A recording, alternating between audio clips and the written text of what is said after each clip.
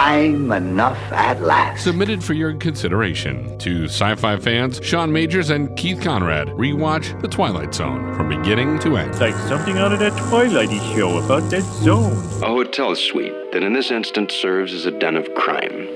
The aftermath of a rather minor event to be noted on a police blotter, an insurance claim, perhaps a 3-inch box on page 12 of the evening paper.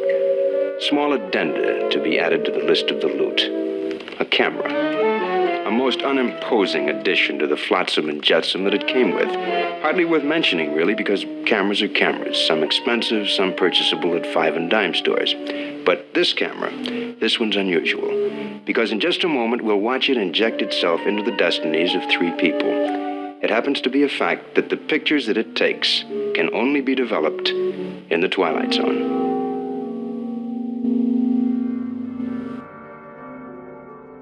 Episode number 46 of The Twilight Zone was A Most Unusual Camera. And, Sean, I don't think I have a trilogy to lump this episode in as I did last week. But there are definitely a lot of Twilight Zone episodes where the trope is these are terrible people being terrible. Watch them be terrible. Yeah, pretty much.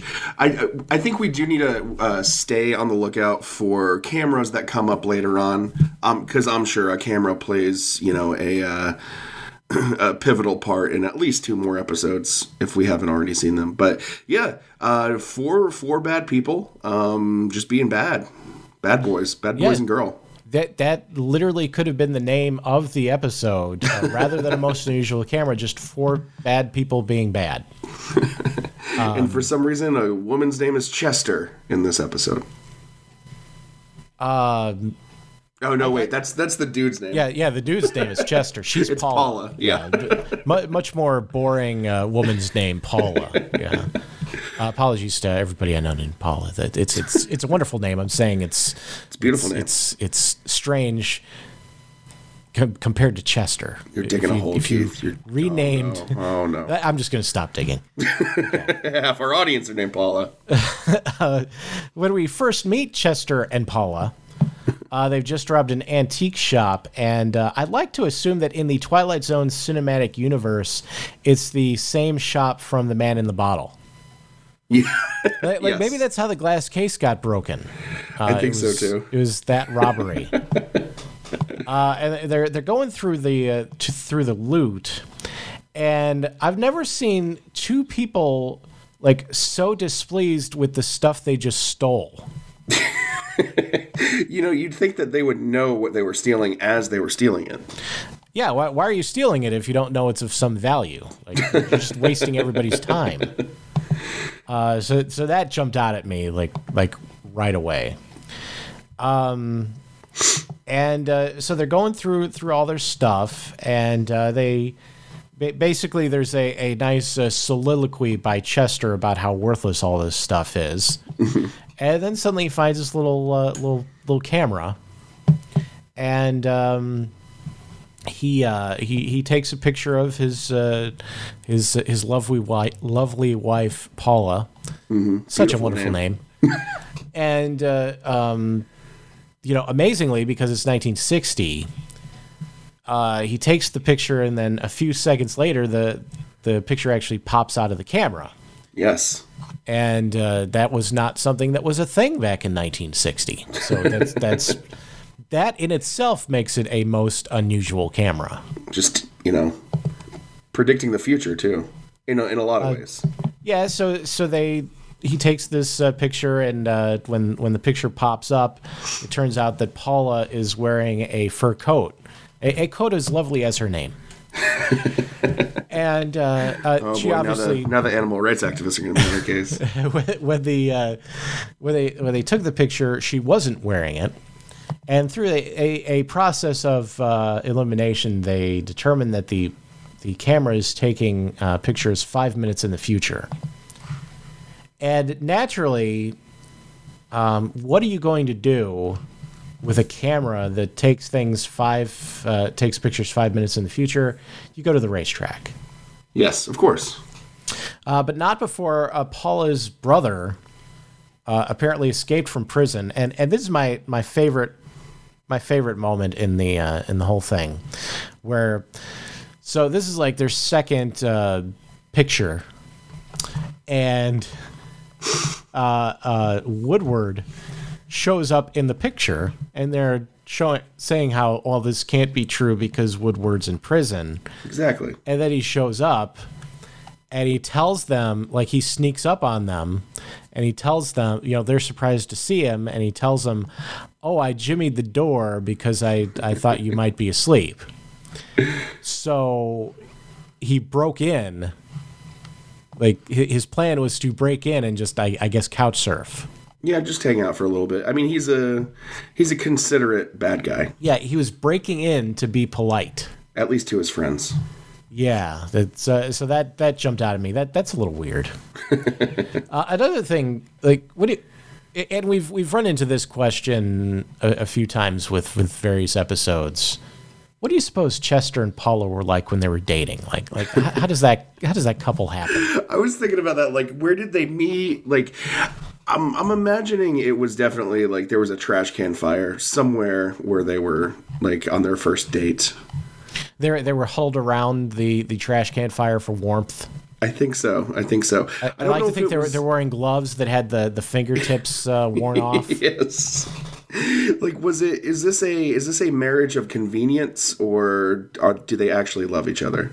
Are they well, you're a scumbag. I want to be a scumbag. Yeah, I would think if you're a scumbag, you're trying to be like Leonardo DiCaprio in Catch Me If You Can, where he's like he's trying to get with the judge's daughter or whatever, whatever that particular part of his life is. Yeah. You're finding somebody rich that you can mooch off of. Why would you?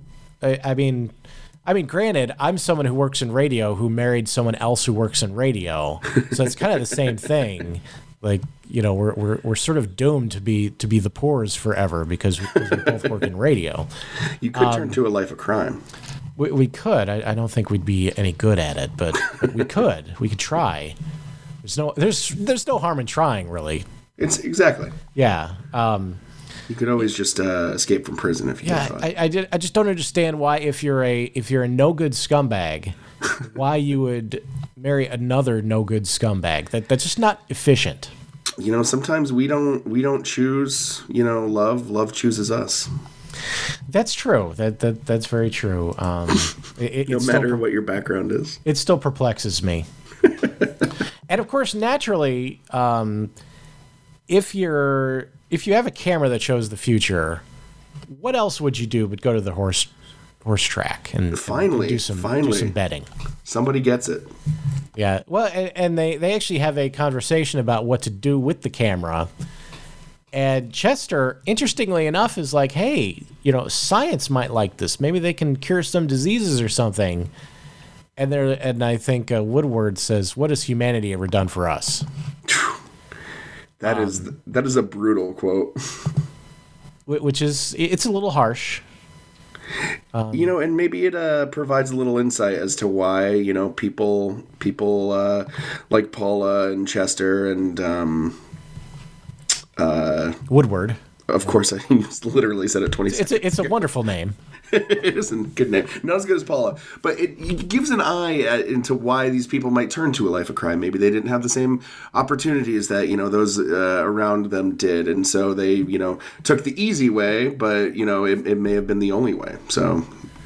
But that's just a bleeding heart, Sean, trying to give everybody the benefit of the doubt. But I feel like if they were combining their efforts, they could have combined their efforts to do something legit as opposed to combining them for a life of crime. That's the tough on crime. I was about to say libertarian, but no, libertarians want let everybody out. That's the tough on crime radical moderate Keith coming out. The country needs more like that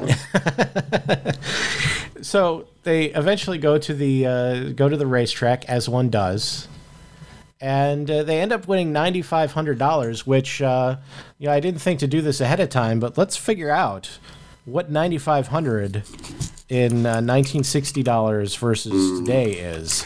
I'm going to say 30,000. 50,000. 50,000. 50,000. Okay, let's take a look here. 9,500. That's some classic keyboard sounds. Right? It is. Wow. This is pretty good. It's $83,598.07. That's not nothing. That's not nothing. That's pretty good. Yeah. I mean, you could definitely like live a pretty comfortable life for at least a year or two on that. Yeah, split 3 ways. You know, you're not. I mean, they're not paying taxes on it. You don't think so? You don't think they're running to the IRS right away? Although Maybe, if we learned anything from the previous episode, The Man in the Bottle, the IRS will find you. That's very true.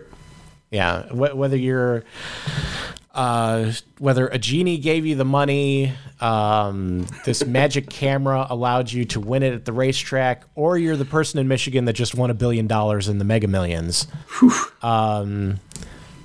The IRS is going to find you. It's true. It's going to happen. So they win all this money, $9,500, which is again over 80,000 in today's bucks, Biden bucks, if you will. They go back to their hotel and they're sort of having the obligatory scene where they have just the big pile of money, and they don't quite like fall into it and make snow angels or anything, but they're basically doing that. Yeah. And then their snooty French waiter guy, Bellhop, comes in. Perfect.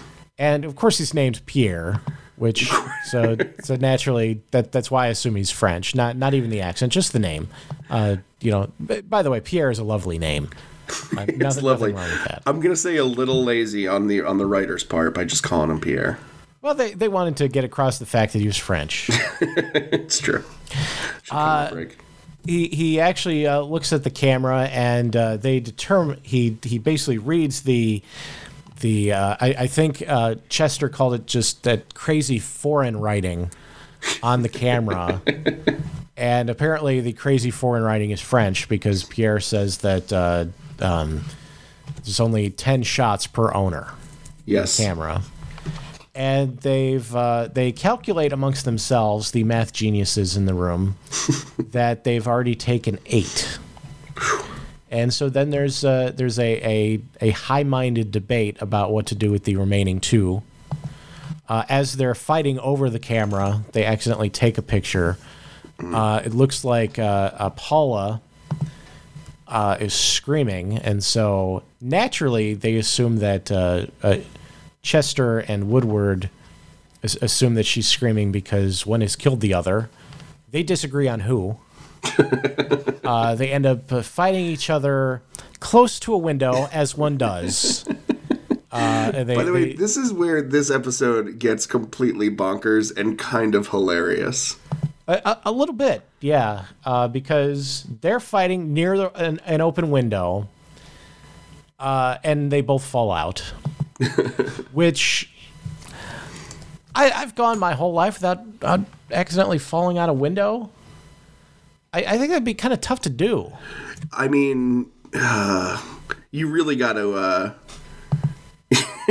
I just feel like you really got to try to fall out a window. Yeah.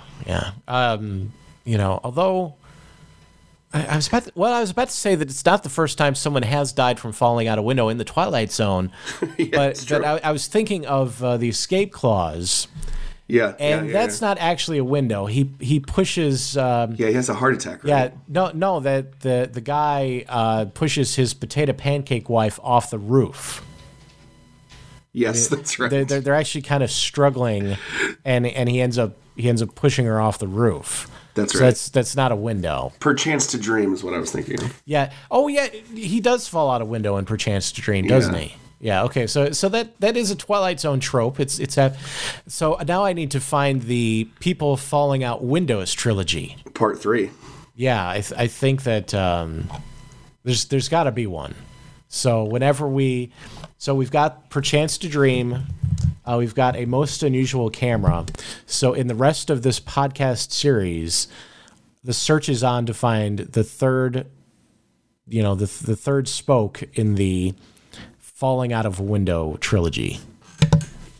Stay tuned. I'm sure we'll get there. So Paula has a very brief moment of mourning, and then immediately she's stuffing money in bags and getting ready to leave. When Pierre returns, and we should have known he was up to no good because he's French. He literally grabs a bag and just starts putting all the money in.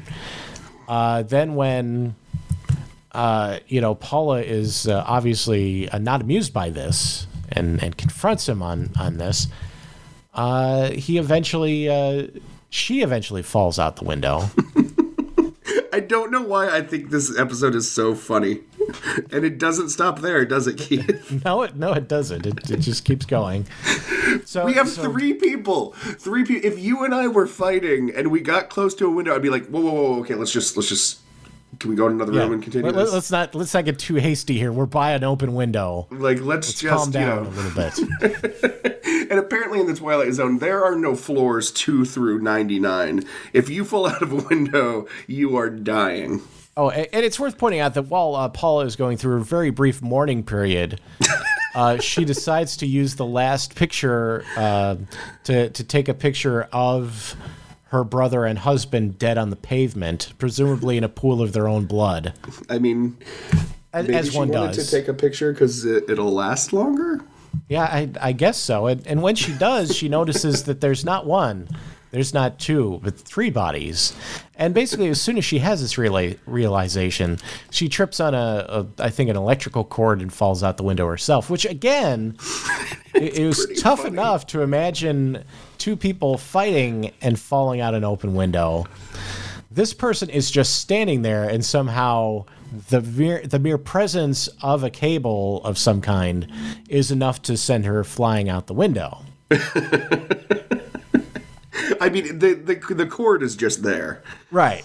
And she somehow just very elaborately and very animatedly trips on it and just goes flying, baby.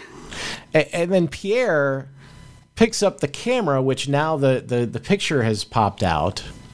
And he says, oh, there's not 1, there's not 2, there's not 3, there's 4 bodies. 4 bodies on the pavement. And then it just sort of pans down to the camera, and you just hear him go, whoop, and fall out the window, presumably fall out the window. Keith, all 4 of them fall out the same window. I can't express how hilarious this is. No one thought to put a screen on the window? No, Paula and French and Pierre didn't learn from the first time it happened. And they weren't even fighting near the window. They were just standing near the window, and oops, there they go. There's like did you ever watch Mr. Show? Yes, I did. Yeah. There's that skit where I always forget the actor's name, but it's not David Cross or Bob Odenkirk. But he comes home from like hiking in the Himalayas or something like that, and he knocks over like a shelf of thimbles at his parents' house. And it happens like 17 times in the skit, and I used to hate it. If 17 people fell out of this window, I would love it even more. I like to think that just kept happening. Like the bellhop comes in, hello? Huh, there's been a report of a scream, and then whoop, he falls out the window. And then the police, well, they there's like this giant stack of bodies down at the bottom. So they're there investigating that, and they're trying to figure out. And then, the police officer and their partner, they fall out the window. They finally realize there's a problem with the window, so they bring in an architect to try to fix it. The architect falls out the window. Eventually, the pile of bodies is so high, if you fall out the window, you're going to be fine. Right. Yeah. About that time, you're not even falling that far anymore. So that's when the story really ends. And it becomes just a delightful slide of human bodies that you can take down to this. It's a great way to get around, Keith. It is. It's like that scene in World War Z where like the zombies climb up the wall in Jerusalem. Yes. Except it's the opposite. It's It's in reverse. Yeah, it's that scene in reverse. I will probably like this again is a very, I said this last week. It's a very skippable, episode. I will watch this again like every time, at least just skipping toward the end when people are falling out of windows. And we could have let's see, what was the other name we could have we came up with? Just 4 people doing terrible things. Yeah. Terrible. Four terrible people being terrible. This could just be like when the bodies hit the pavement. If Jordan Peele remakes this, then we definitely need to have that let the bodies hit the floor song. Yes, this should just be playing at the very end. With his voiceover. I think that'll work perfectly. I really hope other people are like watch this and think it's as funny as I do. Yeah. I'm not sure if that makes us terrible people. That all these people are falling to their deaths and we think it's hilarious. But I'm not sure what it says about us. But it is a funny episode, an unintentionally funny episode. Yes, which makes it even better. Object known as a camera. Vintage uncertain, origin unknown. But for the greedy, the avaricious, the fleet of foot, who can run a 4-minute mile so long as they're chasing a fast buck, it makes believe that it's in a lie. But it isn't at all. It's a beckoning come-on for a quick walk around the block in the Twilight Zone. Gabatron?